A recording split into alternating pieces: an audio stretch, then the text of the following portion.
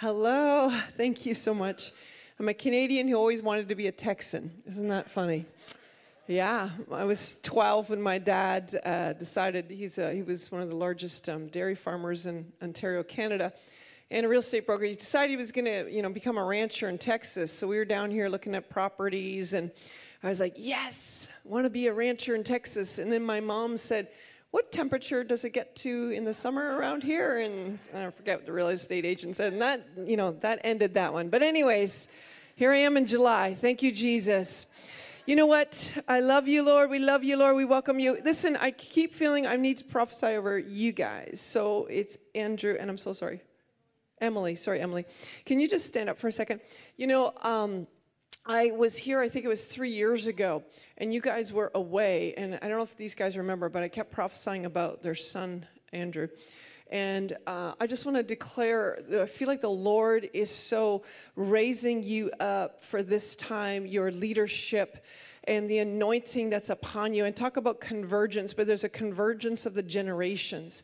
The Lord is saying there's a convergence of the generations in this church where, there's more and more even of these young families coming in, of babies. Get your nursery ready because it's going to be a lot of babies, going to be a lot of young families. But, I just want to speak a blessing. Maybe your parents, you guys could just lay hands on them, because I just want to speak a blessing where the enemy has sought to steal, kill, and destroy. But I tell you, the Lord is about to pour into you beyond measure, beyond what you could contain of blessings. And we just bless you as you've sown in tears, you will reap with joy. And I declare the leadership over you. I just feel like the Lord is anointing you with the horn of oil this morning. And there is something coming upon you of another level of the download of the power of the Holy Spirit. So, Lord, fill this young man's mouth with your words and with wisdom. And I feel like you have cried out in the secret place. You've prayed for wisdom, and the Lord will give you wisdom. And we bless you, Emily, even with an anointing of the prophetic that's going to start to emerge more and more on your life. And we bless the intercession as well. So, Lord, just fill them up and give them more. Give them more. And I just bless this also, the convergence that is here, fathers and sons, as well as I just see racial. This church is going to get way more diverse racially. It's just way too white, all right? But we call in the races. We call in the generations. We call in, those from India and those from Pakistan and those from Africa and the African American, because I feel like the Lord is saying, that there is going to be this convergence of the races. And hallelujah for that. I come from Catch the Fire. Literally, John Arnott, who founded Catch the Fire. He bought a farm down from my dad's farm when I was 10 years old. So I've known them that long. It was really interesting, but he was going to help drug addicts become farmers, and that didn't work. But that's another story. And so, even just recently, we were just at these meetings of Cindy Jacobs, the Deborah Company meetings, these prophetic women from all over. And there was just this question in my heart saying, Lord, are these my people, because I'm so used to this tribe that I've been in. And I so heard the Lord say, Patricia, my people are your people. Your people are my people. So in other words, I feel like we're going to lose tribal lines. Come on. There is a convergence of the streams. We do need each other. I just want to say, I just flew here from Kansas City. We have three now coming to Kansas City, based out of Kansas City. Our daughter and son-in-law have just been put in charge of all of the House of Prayer, the IHOP House of Prayer, under Mike Bickle. And I flew here from there, but did you know these last 2 weekends there was a sovereign convergence of the streams in Kansas City? Just to tell you the story quickly, it was Francis Chan who said to Mike Bickle, I said, I've got time. I'm going to come for the first 2 weeks of July. Is that okay? And Mike's like, yeah, sure, come. And then Andy Bird, the Send, he's really from YWAM, but the Send, he said, oh, well, I want to come too. So, okay, come too. And then Chris Reed, who is, by the way, emerging as a phenomenal, accurate prophetic voice in the genre of what Paul Cain used to carry. But he's now going to be taking over from Rick Joyner in Morningstar. He's moving. He's just a kind of unknown guy in his 30s from Illinois, moving to Charlotte now. Anyways, he said, Mike, I've got the first 2 weeks of July off. Can I come? Mike's like, yeah, sure, come. And then Ken Fish, Vineyard, do you remember Ken Fish, Vineyard? He said he's coming and he was going to take his friend Eric Metaxas. If you don't know Eric Metaxas' name, you need to know it, because that guy is one of my favorite authors. And one book the Lord is so highlighting that he wrote 600 pages is Bonhoeffer. Get the book, okay? Maybe if those of you are not readers, you should be a reader, by the way, because we want to read our Bibles. But you can learn a lot from reading. Anyways, all these guys, Mike said, this is the most incredible event that I never organized. So all these, it was an incredible convergence of streams.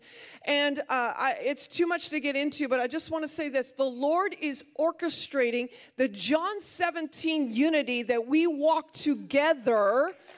And yes, we don't compromise, the uncompromisable that Jesus is Lord, Son of God, Son of Man, died on the cross, rose again. But the bottom line is that there's a whole lot more that we would have in common than we have separate from each other. And it's time that we really see the unity that Jesus prayed for. So that's where we're going to, they're going to know. The world will know. I'll just say this too quickly.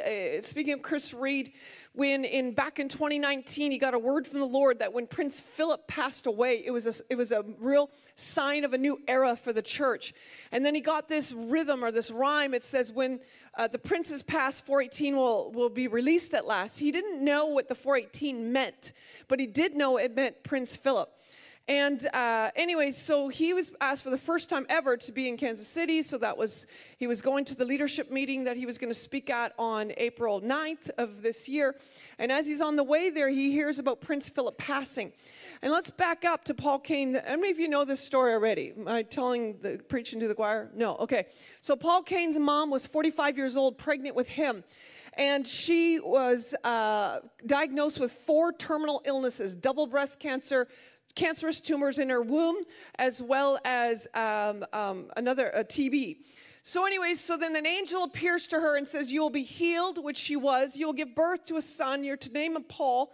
He will be known as a prophetic voice. All right, all that happened.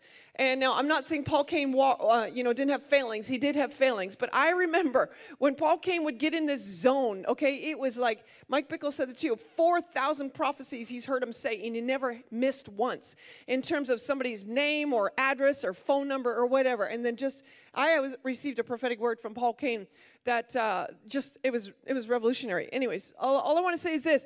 So then when his mom, who's very prophetic, she was getting older, and she said, the Lord said he's going to give me a prophetic word, very significant, before I die, but I don't know what it is yet. So he's like, okay. But she's like 92, 93, 94, 96, and he's like, Mom, what's the prophetic word? She says, I don't know. God hasn't given it to me yet. Well, guess what? She became 105. And she goes into a 2-month coma. And so Paul is saying to all his friends, pray for my mom to be healed. She's got to give me the prophetic word. And so here, everybody's praying for a 105-year-old woman to come out of a coma. And so anyway, so then Paul calls Mike Bickle, and he says, hey, Mike, come, because my mom's going to die tomorrow. And so Mike's like, how do you know? Forget it. It's Paul Cain. All right, I'm coming. Guess where she died? Right here in Dallas. In 1994. So Mike flies here, and what happens is he's in the room, the nurse is in the room, the mom is in the coma, and Paul Cain, and all of a sudden this mom, Anna Cain's her name, comes up out of the coma, whispers something into Paul's ear, and falls back in the bed and dies. And what was it? And by the way, what day was it? It was April 18 of 1994. And what was the word? It was this, that Luke 4:18 was going to be crucial scripture for him as well as for those connected with him, and it was going to help usher in a new era in the body of Christ. And what time did she die exactly? Mike Bickle saw it, 4:18 on April 18. Come on, somebody. And then when Chris is getting this word, so the prince dies on April 9th of this year, which, by the way, happened to be the day of my dad's funeral. My dad's birthday today, 91 years old he would have been. But anyways, that's another story personal to me. But when Paul Cain, many of our pastors have said there's something that has shifted since 4:18. I believe it. I believe there is not just a new season, a new era. Say new era. Now we just need to walk in it. The enemy has been raging and wanting to shut down all these prophecies about 2020. Remember the prophecies? Do you know that there was going to be 20 stadium events in 2020? And most of them, of course, were shut down because of COVID. But God has not forgotten his prophecies. And he's not forgotten his words. And there is a shift that is coming, that is upon us. And it's time that we just begin to call it in and walk it in. You know, I was in Alaska recently.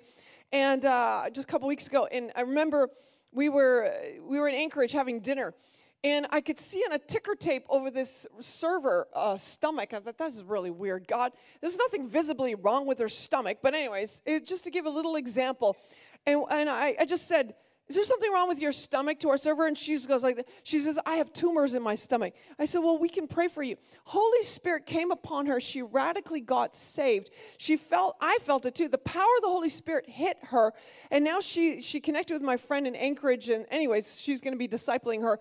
But you know what? We are to start to bring the kingdom wherever we're going. It's not just in the church. Hallelujah for in the church. But you want to know something? God is sending a revival outside the walls of the church. That where we go, because when you go fishing, where do you go? Where the fish are. Fishes. And you know what? The fish, there's a lot of fish out there. So anyway, so God is doing a new season. And Haggai 2, I think, is a real important scripture. Yet once more, I will shake the heavens and the earth. Has there been a shaking? What do you think? Ever seen anything in your lifestyle of your life of, the nation standing at attention, the economy standing at attention? But read on, that they would come to the desire of all nations, and the silver is mine, and the gold is mine, and it goes on to say, the glory of the latter house will be greater than the former. Come on. If there's a key scripture of this COVID season, that's it. Haggai 2. And there is, I tell you, there's more and more people coming to salvation, coming to the desire of all nations, and there's a transference of wealth into the kingdom of God. I don't know how many of you have gone through downturn or whatever, but watch out. God is about to transfer wealth, and he's already doing it. Come on. It's like, Father, we receive that. We receive it. The silver is mine, and the gold is mine. God is not taken by an economy. He's way bigger than the economy. God wants to ridiculously bless his faithful people. This is not the time to stop giving or tithing. All right, you want to live under that blessing. But there is a transference of wealth, and I believe it, that the glory of what is coming, the glory of the latter house, is so much greater than the former. Come on, somebody say amen. I just want to say this for Texas, too. I feel like Texas is going to continue to stand against ungodliness. I don't know if you have felt like, we got all these people moving into Texas. There's a mass migration to Texas. That's a sign of God's blessing. But here's the thing. Some of them are coming in. You're like, they don't vote the way that I would vote. They don't, they don't look the way. But I would just say this too. God is also bringing a whole lot of people migrating or coming to Texas that are agents of great blessing. Let me give you one example. Marcella and Brian Barcelona, who are now in Dallas from California. Phenomenal. You want to get to know that name. She just started a online Instagram Women Well gathering. My daughter is one of the leaders of that too. But you know what? They have 12,000 women following them now. It is powerful stuff. Anyway, but what I want to say for Texas is I felt like the Lord's saying that Texas is going to continue to, even in the governmental level, going to continue to buck the system coming from Washington. I'm not saying that Texas is going to secede, but I do feel like Texas is going to stand and say, no way, no way. We're not doing that. And I feel like there's an anointing of Texas to lead the way in so many ways where others are thinking it, others are wanting to do it, but Texas has got the guts to stand. And so you're going to see that happen more and more. And I just want to speak blessing over your governor. Hallelujah. Like, bless him. And bless the one. And I just felt to say to you, don't be worried or, oh my goodness, people are coming in here, but they're not. No, don't worry. God's got this. God's got this. But there's a special anointing on Texas that I like, a preservation. And anyway, so I just speak that over you. And I felt like the Lord reminded me of that. And it's going to continue to it reminds me of England saying to the EU, forget you. You know what I mean? But that was a succession. That was an exit. But I don't necessarily see that. But I do feel that you're going to continue to stand against ungodly laws and ungodly things. So I don't even know how, I'm a Canadian, so what do I know? But I'm not even sure that it all works. But Lord, we agree in Jesus' name that Texas will stand on godly principles, on the ways of the Lord, and just the Lord has given you chutzpah, you know? Anybody know some Jewish around here? Chutzpah. Come on, some guts to say no way. So Father, thank you. Pour it out in Jesus' name. You know, I'm going to speak a message which I felt like the Lord said, but it's a bit almost like more pastoral. But I had a dream just a bit ago, and in the dream I woke up and the Lord was saying, I am going to set my people free from anxiety, from fear, from discouragement. And even this morning, I do really feel like the Lord is saying that he's going to set, it's almost like a regional thing of oppression. I feel like God is about to really break oppression. So I do want to give this message that the Lord just placed in my heart. And basically, you know, I was on an airplane one time. The Lord's, I felt like he was speaking to me, and he was saying, did you know that there's 3 levels of destiny? And I was like, no, but tell me. And I felt like him saying this, there's your internal destiny. That's like what's going on inside of you and me. Like, do you like you? You know, guess what? You go everywhere you go, so hopefully you like you. And that, you know, the state of our mind, the state of our peace, the state of our joy. But then there's our external destiny. That's the things that we do. We're called to make a difference on planet Earth. You know, honestly, make your head spin to listen to some of these women at these Deborah Company meetings. You're like, they're Nobel Peace Prize winner nominees. And it's like, oh my goodness, you know, it was incredible, really. But all of us are called to do something, all right? Like, in other words, to make a difference on planet Earth. Otherwise, when you become a Christian, you could just go right to heaven. But no, God has you to be salt and light, right? So that's your external destiny. Then your eternal destiny, which is extremely important, of course, is where we're going to spend eternity. You know, and we want to make sure we're getting that one right, you know, like truly through the blood of Jesus. But what I want to major on is really, this has to do with our internal destiny. And so what, by the way, is the word for peace? In Hebrew, you know it, shalom. But shalom means so much more than what we think when we say the word peace. Because here's the definition of shalom. It means completeness, wholeness, health, welfare, safety, soundness, tranquility, prosperity, perfectness, fruitfulness, rest, harmony, prosperity, the absence of agitation or discord.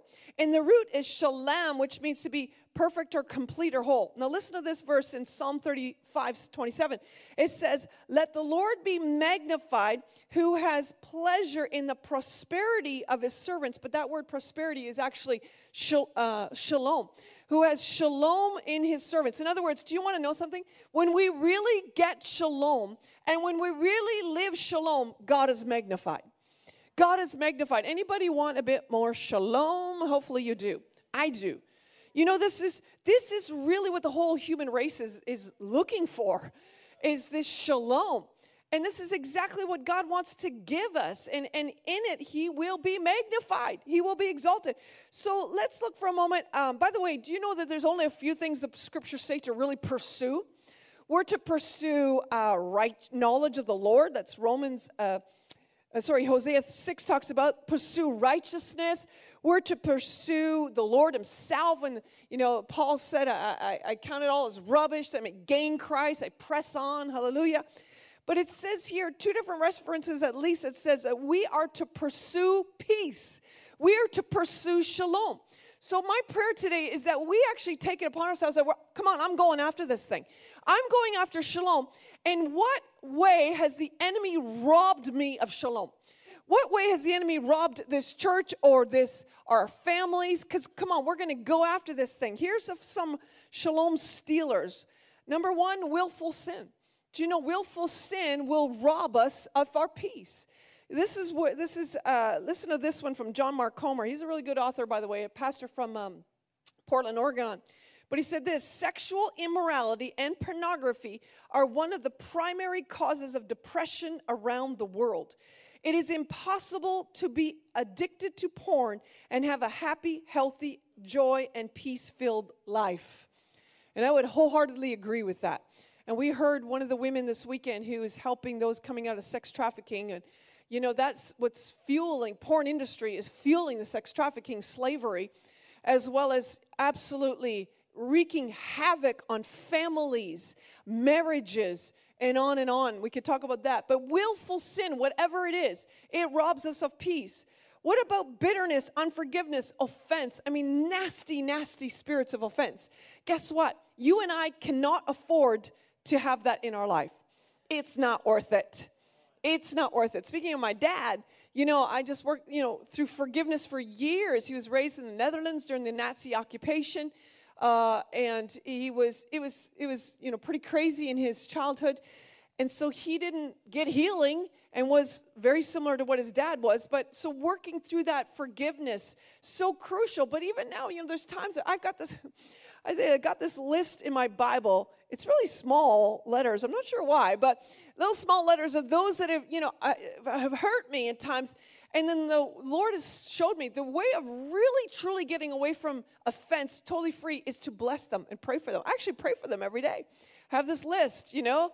And the Bible says to be, as much as possible, be at peace with all men. So sometimes you're like, well, I've done everything, God. Okay, good. But then now make sure you're praying for them too. And watch what God does. Like, I've seen it. Like, you know, things turn around. All of a sudden I get this email that's random. It's like, oh my goodness, you're on that prayer list. I'm not telling you that you're on that list, but you're on that list. So bitterness, unforgiveness, offense, and then worry. Do not worry. It says, actually, Psalm 37:7 says, do not fret, it only causes harm. Don't fret, it only causes harm. It's absolute, you know, anxiety is temporary atheism. It's like, woo, that's not our inheritance. It's not our inheritance. Here's another one, laziness. That's interesting. How can laziness steal us of our shalom? Why? Because you and I are created to work. Did you know that? It's actually going back to the Garden of Eden. Even in the Garden of Eden, Adam was to tend the garden, to actually do something. So if, you know, there's a couch potato lifestyle of, you know, video games and whatnot, guess what? It is a peace stealer. It is a joy robber. We are created to do something. Even if it means volunteer. I've done so much voluntary work. It's crazy. But you know what? There's a joy. That's Matthew 25. When we're using our talents, what does it say there? Enter into the joy of your master. When you're multiplying your talents, when you're using what God gave you to do. Another peace robber is the other end of the spectrum, which is overwork, which is workaholic. By the way, did you know that the average income where the most joy in the population is $75,000 a year? So above $75,000, actually joy or happiness drops off. Isn't that interesting?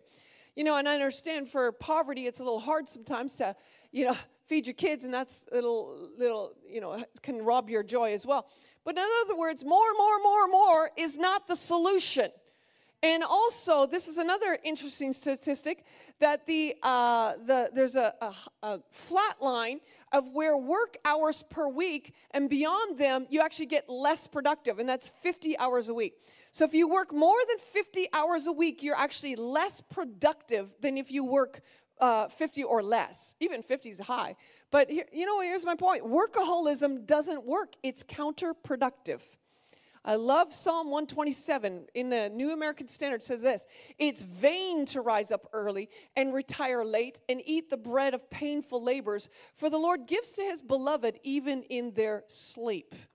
Now, that's not a verse to say the sluggard. There's lots of sluggard ones too.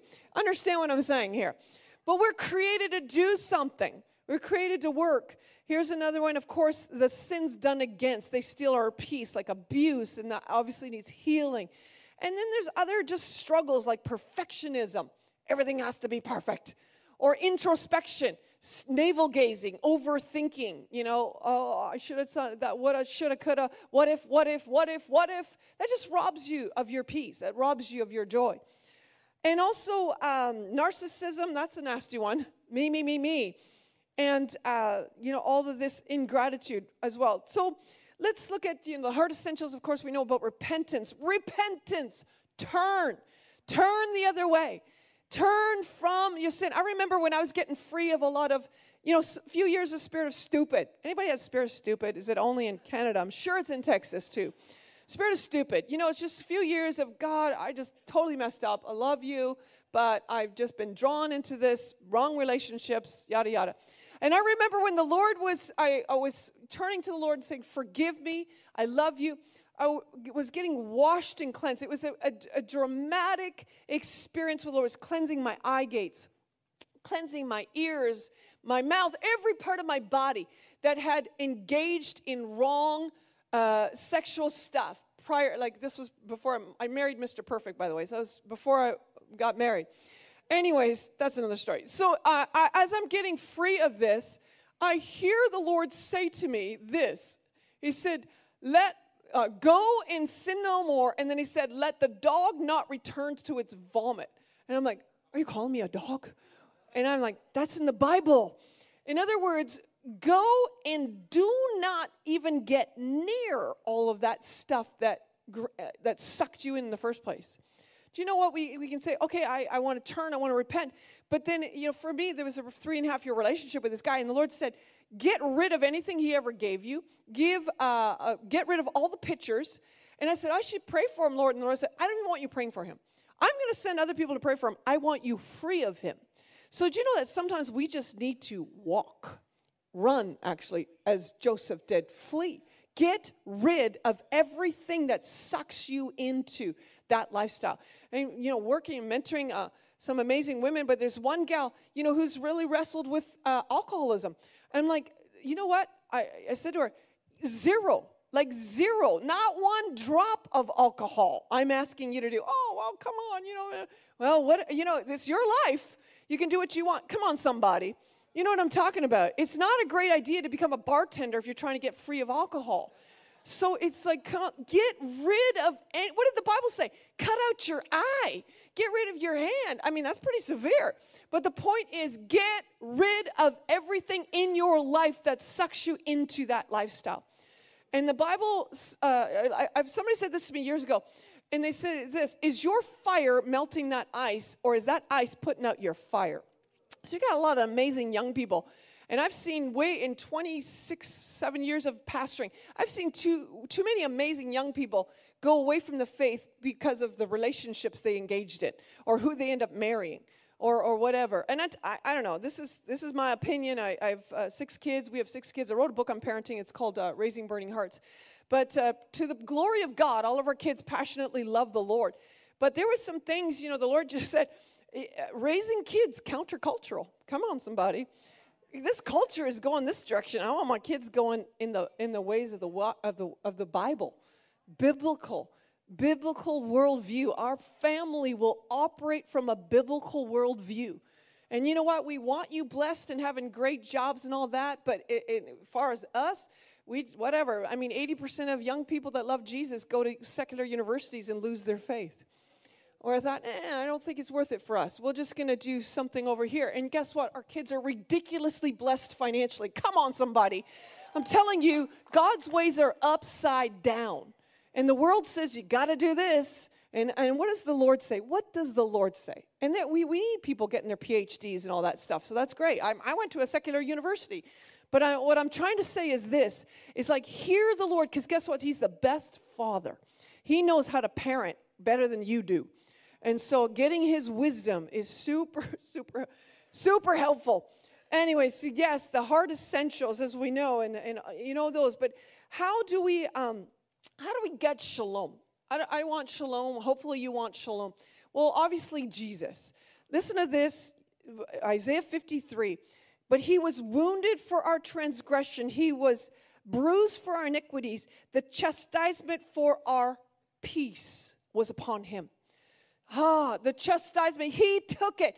Our shalom comes from, obviously, this Prince of Peace. The chastisement for our peace. So we receive it, obviously, from him. First and foremost, going after this. Going after the Greek word for peace is Irene, which means light. It means lightness, that we go after the light. We continue to live in the light. So Jesus himself, we have, so I mentioned our 6 kids. We have one daughter Well, her name is Phoebe, and she had an immunization at 18 months old, which changed her. You want to talk to me about immunizations? Maybe you don't, because it's controversial. But anyways, here, Phoebe, anyways, long story, but Phoebe lost all the words she had and yada, yada. And so I remember, first of all, really, really taking that on myself. Why did I let her have that needle? Why did I let her have that needle? Well, I couldn't sleep. I'm like, God, we pray for our kids and in the womb, and Lord, I don't get it. What? And it was just, all of this crazy anxiety I was feeling. And I remember one time when I'm in the Toronto church on the front row, and I know this is really bizarre, but I was in a vision that I was in the boat with the disciples when the wind and the rain and the storm. You know the story, right? And I am literally feeling seasick. It's so real. I'm in this vision and I knew it had to do with my daughter Phoebe. And we've been praying, Lord, Phoebe, help Phoebe, heal Phoebe. And Carol Arnott comes over to me and she just said this, what's the matter with you? I said, I don't know, but it's Phoebe and I'm in the boat with the disciples. And she said this, peace be still. That's it. And something lifted off my life. And ever since then, it's just, I've had such an incredible peace. And, Phoebe went on to actually, in Canada, the Catholic system is brilliant.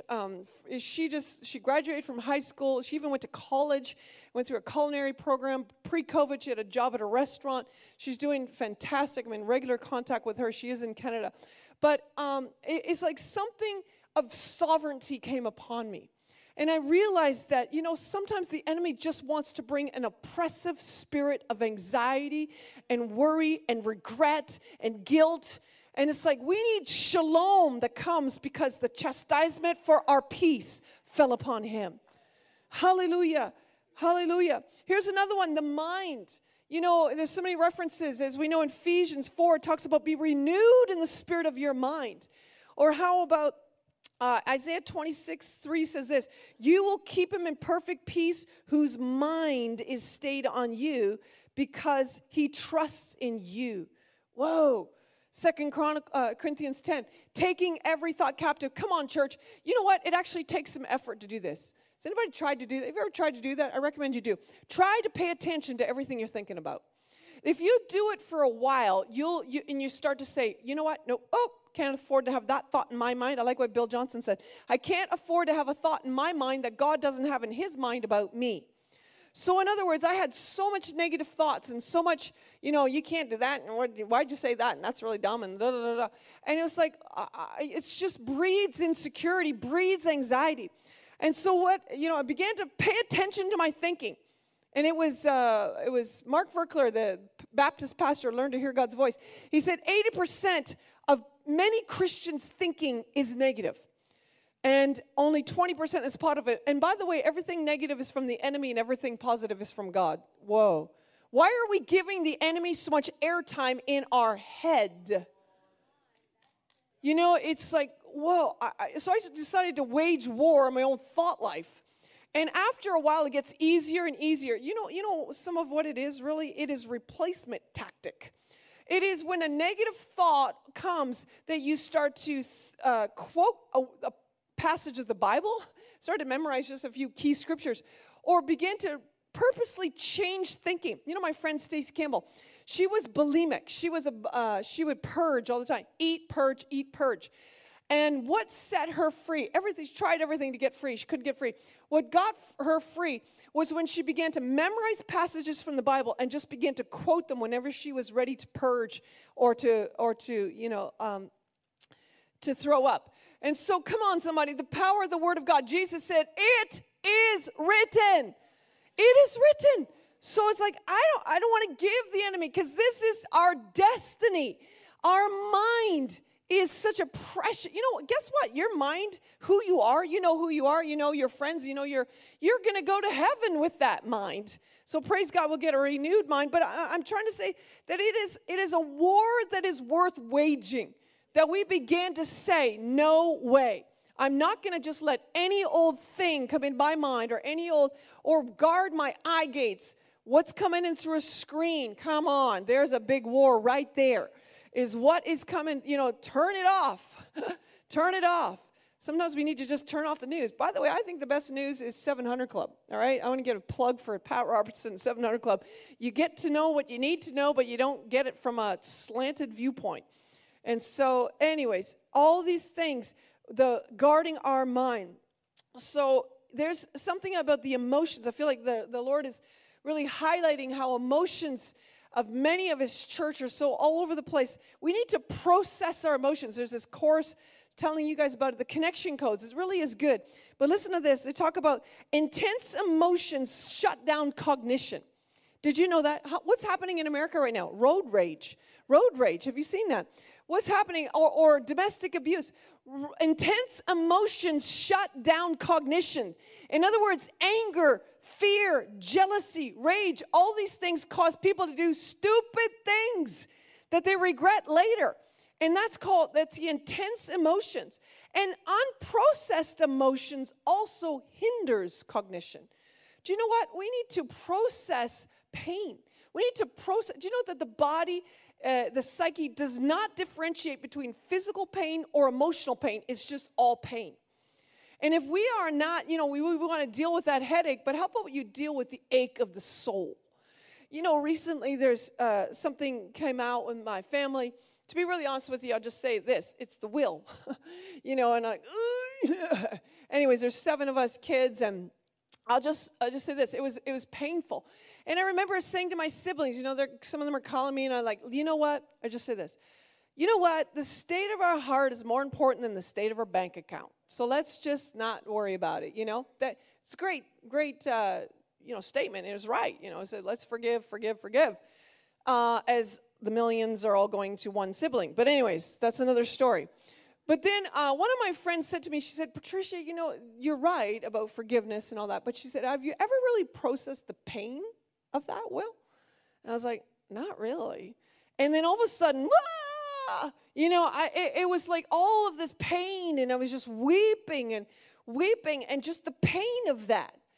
And what happened after that? I felt cleansed. Do you want to know something? We need to process pain.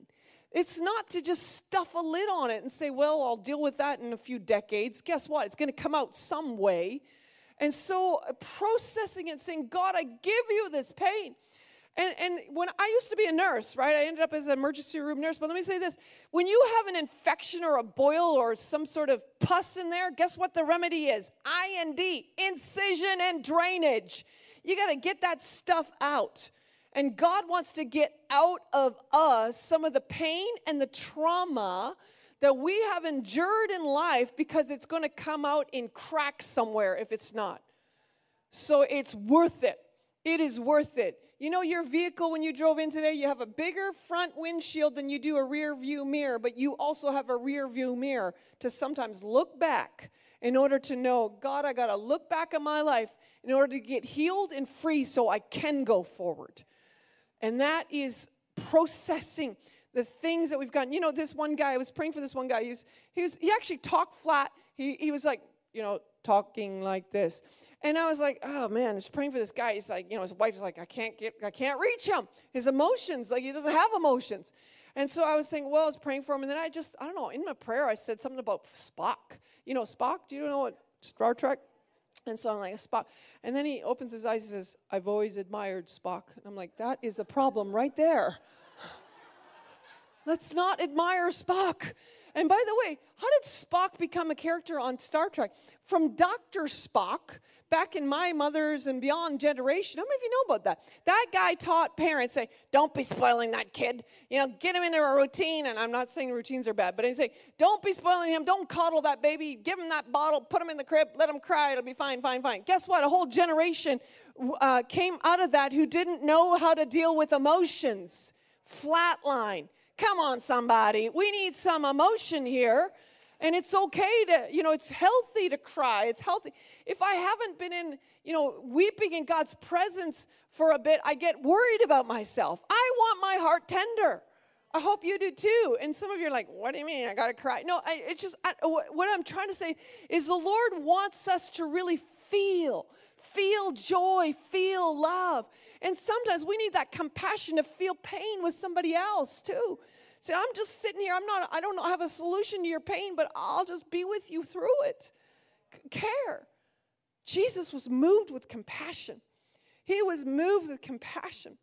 So, also the things of words. Words will help set us into a course of shalom. When it says this, life and death are in the power of the tongue. You know that, Proverbs 18:21. What are the words coming out of our mouth? Let's pay attention. Do you want to know something? This is a true study it's called Counting Blessings versus Burdens. And it is this: when we have a Thanksgiving journal, if you actually start to be thankful, what does it say in Psalm 100, verse 4? Enter his gates with what? Thanksgiving. And his courts with what? Praise. When Gabriel, my daughter, when they're in part of some of the meetings I wasn't in Kansas City with all these leaders, I said, hey, Gabe, give me a theme. What do you think from the theme? She said, surprising, Mom, one of the main themes was thankfulness. I was like, wow, because God's been teaching me about thankfulness. Eucharistio. That's the Greek word for thankfulness, Eucharistio. And in it is grace. There's a grace to have thanksgiving that what? It actually makes us more joy-filled when we are thankful. Now, here is a study. When we have a Thanksgiving journal and you write out things that you're thankful for on a regular basis, this is what happens. Your hypothalamus in your brain is activated, producing dopamine. And then it does this. It have better sleep, decreased pain levels, decreases stress, decreases anxiety and depression, increases energy, lengthens your lifespan, decreases blood pressure, boosts immune system, improves self-esteem, increases productivity, job performance, and makes one more likable and happy. Come on. Do you think maybe it's time to be thankful? When I hear people complain about America, I'm like, you have no idea. Go live in another country for a while. Go live somewhere else, because truly this country is blessed. And it's time that we start to say, thank you, God, for America. Thank you, God, for a turn on the tap and the water flowed. Went into a grocery store and you could buy groceries. I can talk right now and not get arrested. Read my Bible. North Korea, not too long ago, 80 executions at the same time in 10 different cities. What was their crime? They had a Bible. That's it.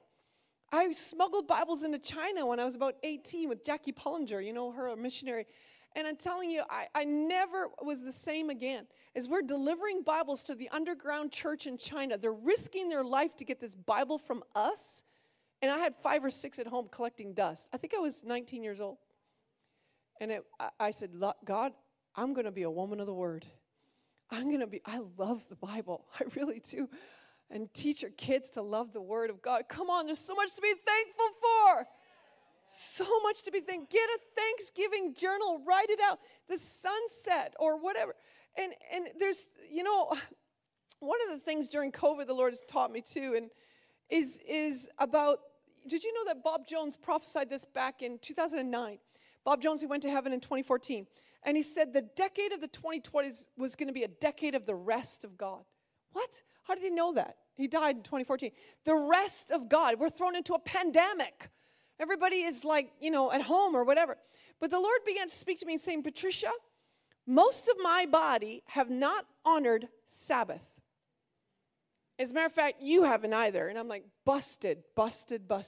Like, meaning, yes, I would take a day off, but then guess what? That's when you get caught up in laundry. That's when you go through your emails. That's when you keep answering all those ridiculous text messages. Boy, the Americans love to text. My text blew up after moving here.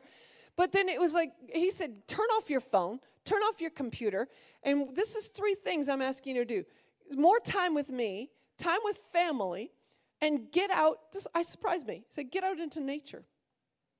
Go listen to the birds sing and go see the beauty of the trees and the flowers. I'm like, do you know what the Japanese call that? They call it forest bathing. It's when there's something of your soul is refreshed when you get out into nature. So we've been doing that since COVID started. I'm like, okay. And guess what? It's the 4th commandment. Hello. It's right up there with don't murder and don't steal. But somehow we've gotten away and saying, well, Jesus. No. Jesus said, Jesus didn't do away with the Sabbath. He just said, not the rules and regulations, but he said that Sabbath was made for man. It's made for us. And I have found my dream life taken off. I've found my prophetic, my ability to just hear God and whatever. My time is up. Yes, but point is this. Come on, church, can we all say, I think I need a Sabbath rest? We do it the Jewish way. We do it Friday sundown till Saturday sundown. You can do it however you want. I think it just depends. But God is wanting us to absolutely get into the rhythms of his grace. And our joy level, our peace level, our shalom will increase when we do things. You know what, by the way, you know what Sabbath is? Can I have a keyboardist up here? The Sabbath is this. It's humility. That's humility. It's humility because, you know, you're saying, oh, God, I will take one day to not work and do all the things I, should do, think I should do. And I'm just going to trust you that with just like my tithe, give you my tithe, the rest of the money is going to go Father. Give you my time. I'm going to give you a day that I do those things. I'm just going to, more time with you, time with family, play games, whatever. You know what? By the way, parents, a little farther along now because our youngest is 18. And just say, the time really does go fast. It really does. It's so precious, those years when they're home and, such an honor. One of the most important, that's the discipleship right there. I don't want to win the world and lose my kids, all right? So just take the time. But here's the deal. The Sabbath is so critically important, I believe, that the Lord is saying he wants to do that.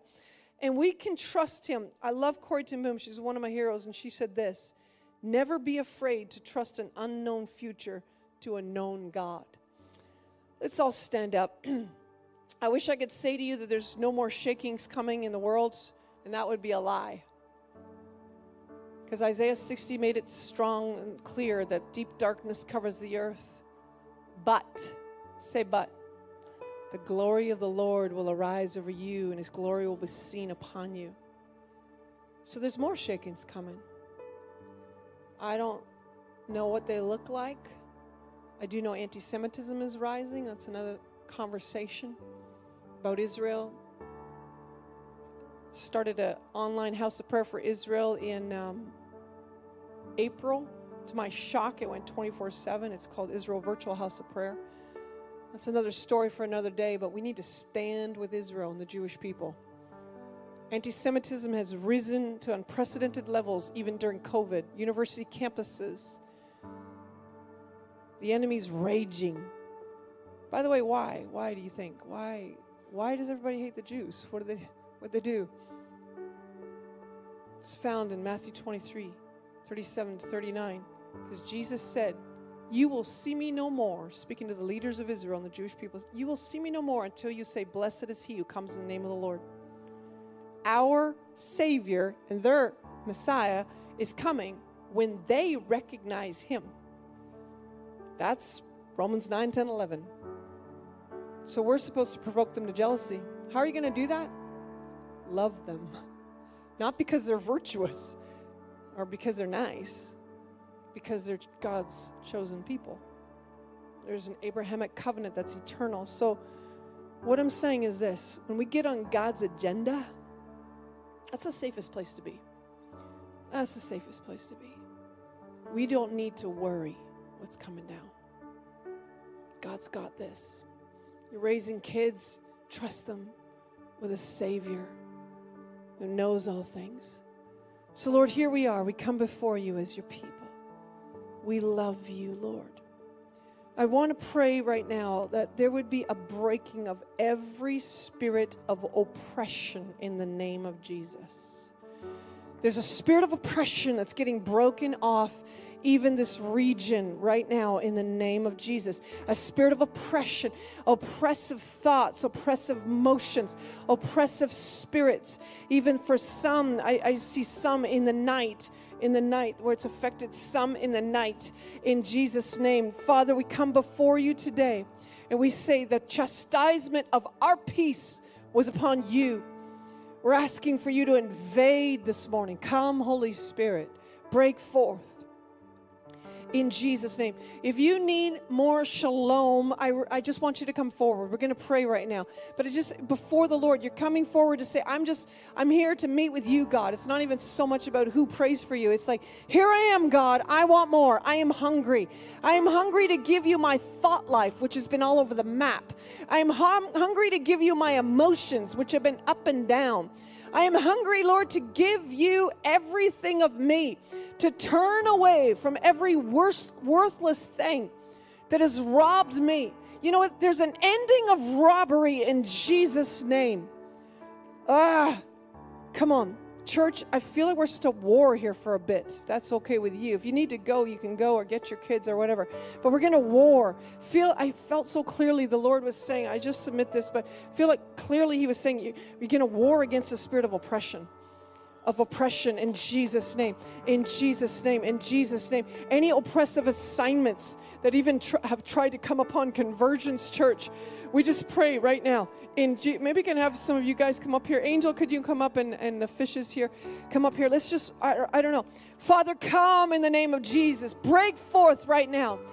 First of all, anxiety, panic attacks. Panic attacks. Some of you have children with panic attacks. The Lord is waging war for your own children right now.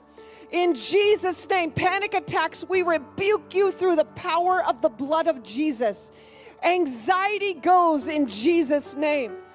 Rage goes in Jesus' name. Father, shalom, shalom, shalom. Pour in shalom and a new level. Shalom comes. Father, let the fire of the Holy Spirit come. Let the fire, some of you, even, Steve was asking us to kneel earlier, but some of you, it may be good to kneel. For some, I feel like the Lord is saying it's time even to just say, God, I give you this relationship, or I give you this snare.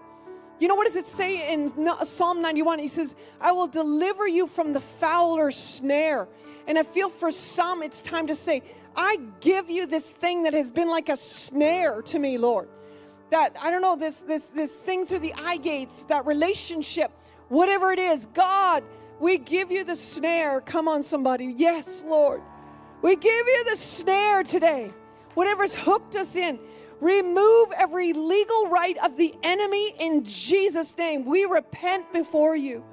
We humble ourselves. I had to repent for not honoring Sabbath. Somebody here needs to repent for not honoring Sabbath. The fourth commandment. God, we repent before you.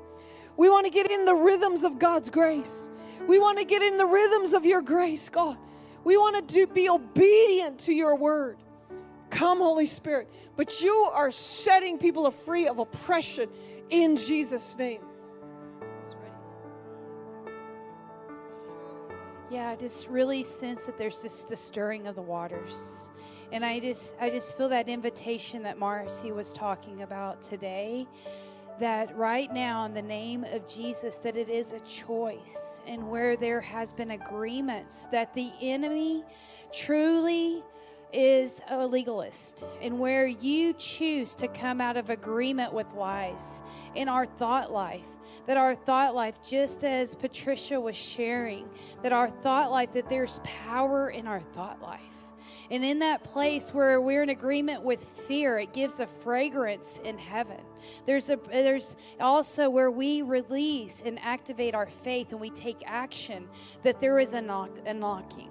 So I feel right now in the name of Jesus, as we choose that, even that small lie of belief, I just ask, Holy Spirit, come. Would you come and highlight right now in the hearts of even lies that we agreed with, that we didn't even know that we're walking out? And God, would you come right now and just bring by a displacement of a purging, God, that you would come and we would receive your peace, your shalom. Just right now, just put out your hands. Peace is a person. His name is Jesus. Just receive in over your minds right now the peace of God that surpasses all understanding would guard your heart and your mind in Christ Jesus. Just right now, just receive his grace. Receive His love. There's an exchange that's happening as that plumb line that is there, that you're walking out salvation as you walk out in the spirit of truth and love.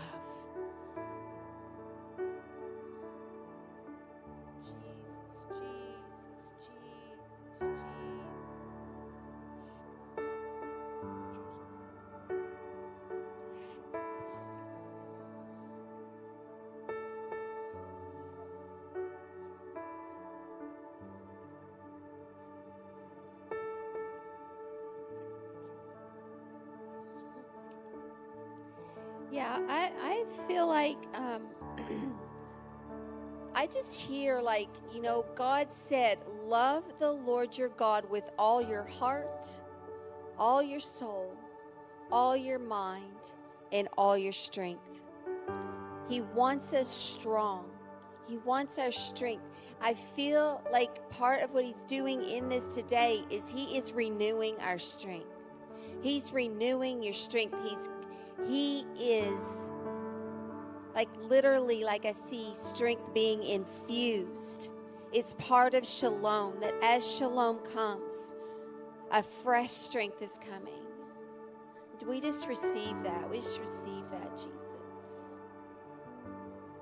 Yes, yes. The Lord gave us the word now for July, and 2 prophets in a row have come and spoken on freedom. Freedom is now. It's now. It's like the Lord said, okay, it really is now. Like we're not going to walk in this stuff anymore. And I want us just to declare, freedom is now. Freedom is now. Can you speak that out? Freedom is now. It is now. It is now. Now in Jesus' name. Shalom is now in the name of Jesus. Freedom from the junk is now in Jesus' name. Peace and shalom increasing in your life is now. And so, Father, we just declare that now is the time. Now freedom is springing forth over this house. Now we are stepping into new places. And we thank you for it, God. We thank you that depression is broken off now. Oppression broken off. We agree. Broken off our region. In Jesus' name. And we declare the abundance of God, the shalom of God is now. Shalom, shalom. Just put your hand on someone near you and declare shalom. Shalom, shalom is now. It is now, now, now. In Jesus' name, we thank you for it, God. Yes, yes, yes, yes. Thank you, Jesus. Thank you, God. Freedom, freedom, now, in Jesus' name. Thank you, Lord. Thank you, God. Yes. Luke 4:18, the Spirit of the Sovereign Lord is upon me because He's anointed me to preach good news. Somebody say this. To heal the brokenhearted, to set the captives free, to bring sight to the blind, and to proclaim the acceptable year of the Lord. That is now. Now, so in the name of Jesus, every oppressive thing be gone. Come on, it's time to war up. To rise up in war. We rebuke you. The Lord rebuke you. Every demonic thing, every plan of darkness, every robbing spirit, everything of anxiety, worry, everything of unprocessed emotions, God, break in Jesus' name. Freedom, freedom, freedom, freedom, freedom through the power of the Holy Spirit. It is a day of freedom. I saw it this morning during worship. I saw it, these it's like talons of a, kind of think of a bird, a vulture or something. And I saw these talons losing their grip and freeing God's people. Right now, let's just give a shout. Can we do that? In Jesus' name. Shout! Freedom! Shout! We stand in agreement with you, Lord. Shout! Breakthrough! Breakthrough! Breakthrough! We believe it's not just a cliche. This is a new day. It is a new era for the church.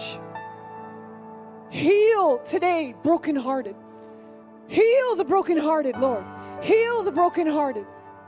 Set the captives free. Freedom from patterns, even that was in your mother or your father, generations past. Today is a day of freedom. We declare freedom in Jesus' name. Freedom from our sons and daughters. Freedom!